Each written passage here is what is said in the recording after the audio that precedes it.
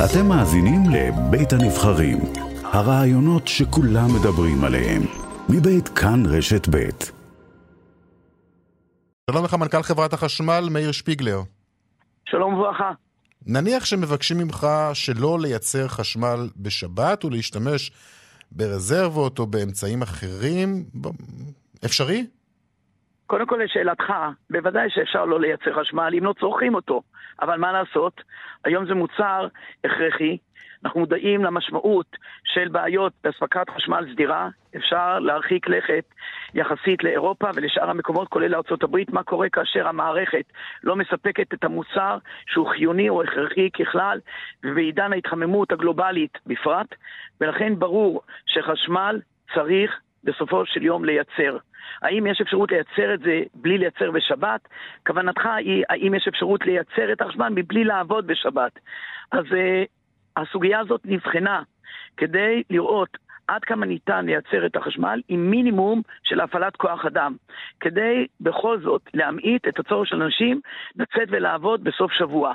ומסתבר שנעשתה עבודת מטה רצינית מאוד בנושא הזה לפני כמה שנים בחברת החשמל, והגיעו למסקנה שיש אפשרות להפחית בצורה משמעותית מאוד את הצורך של אנשים להיות במתחמי הייצור, כלומר לעבוד בצורה ניכרת את האפשרות לייצר את החשמל מבלי להיות נוכח פיזית באתרי הייצור, אבל פיקוח הוא דבר הכרחי, ולשם פיקוח צריך שמישהו יהיה באותם מקומות שבהם מנטרים את הפעילות של מקומות שבהם מייצרים את החשמל, כלומר תחנות הכוח, כך שלך ולעשות את זה ללא מגע יד אדם, ללא עבודה של מען דהוא מקצועי לטובת הייצור, הדבר הזה הוא בלתי אפשרי.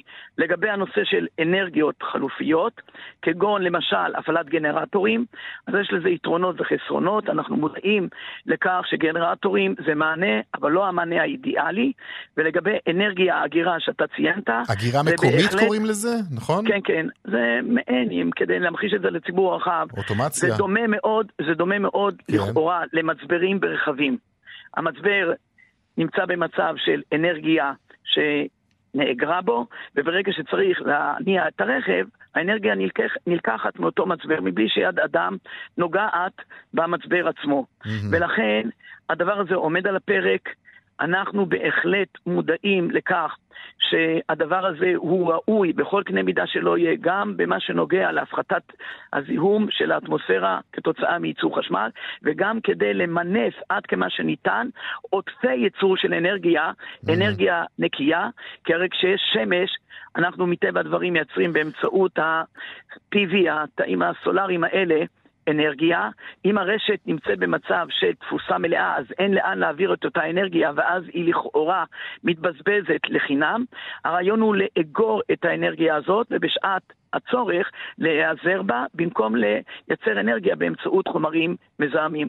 אז אנחנו מודעים לזה, מכוונים את לא מעט מאמצים שעומדים על הפרק בחברת החשמל לטובת השתלבות בייצור אנרגיה אגירה, לטובת החברה ולטובת המשק. אוקיי, עכשיו אם אני אתרגם את מה שאתה אומר גם קצת לשפה פוליטית, מה שאתה אומר בעצם למפלגות החרדיות זה אפשרי?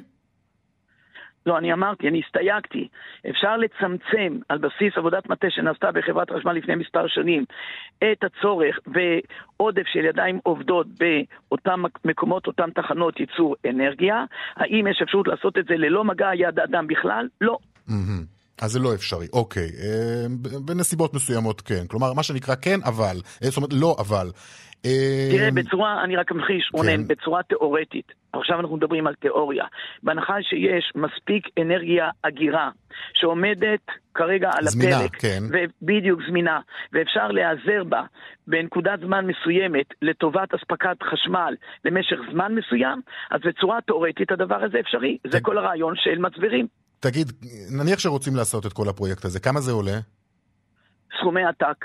אנחנו עשינו איזושהי בדיקה בנושא הזה. כן.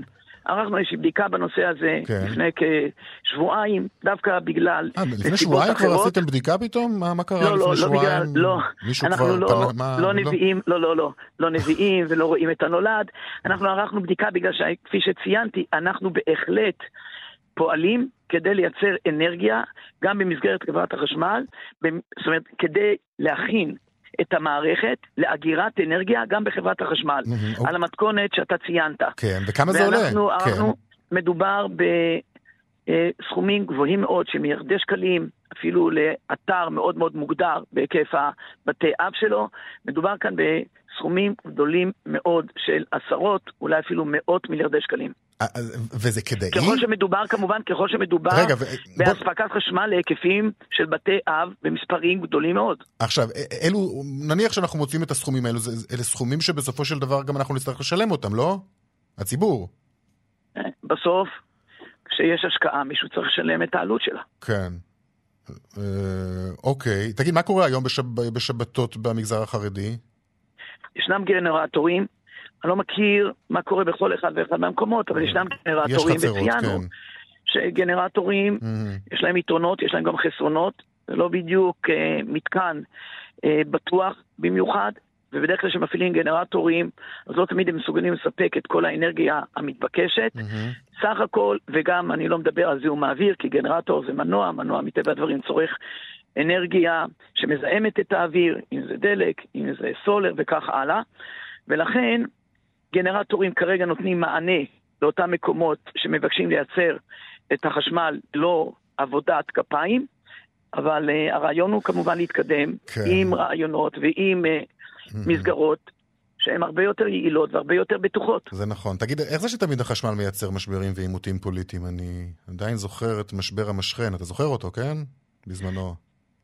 את זה צריך לשאול לא את אנשי חברת החשמל שמתעסקים אך ורק בפן המקצועי של ייצור חשמל והספקתו לכל תושבי מדינת ישראל. אוקיי.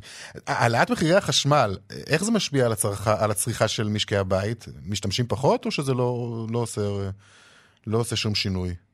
החברה שמנטרת את הצריכה של כלל תושבי המדינה היא אותה חברה שנקראת נוגה, היא זו שעורכת את כל התחשיבים ואת כל הניתוחים שלהם. אתם רואים אצלכם גם כן את מה קורה עם לנו קשה מאוד לדעת, לנו קשה מאוד, קודם כל אגב לא עבר הרבה זמן מאז, מעבר לזה לנו קשה מאוד להתייחס לדברים האלה בצורה נקודתית, מהסיבה הנורא פשוטה, שחברת החשמל היא מעין פלאג נאמבר, בעברית פשוטה, היא מייצרת את האנרגיה שצריכים, שהציבור צורך, והיא איננה מסופקת על ידי כל אותם יצרנים פרטיים ואנרגיה שמופקת ממקורות נקיים.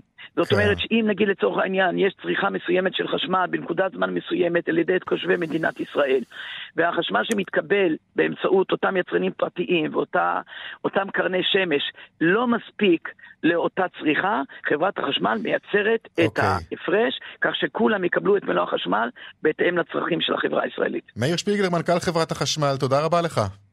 תודה רבה לכם. להתראות.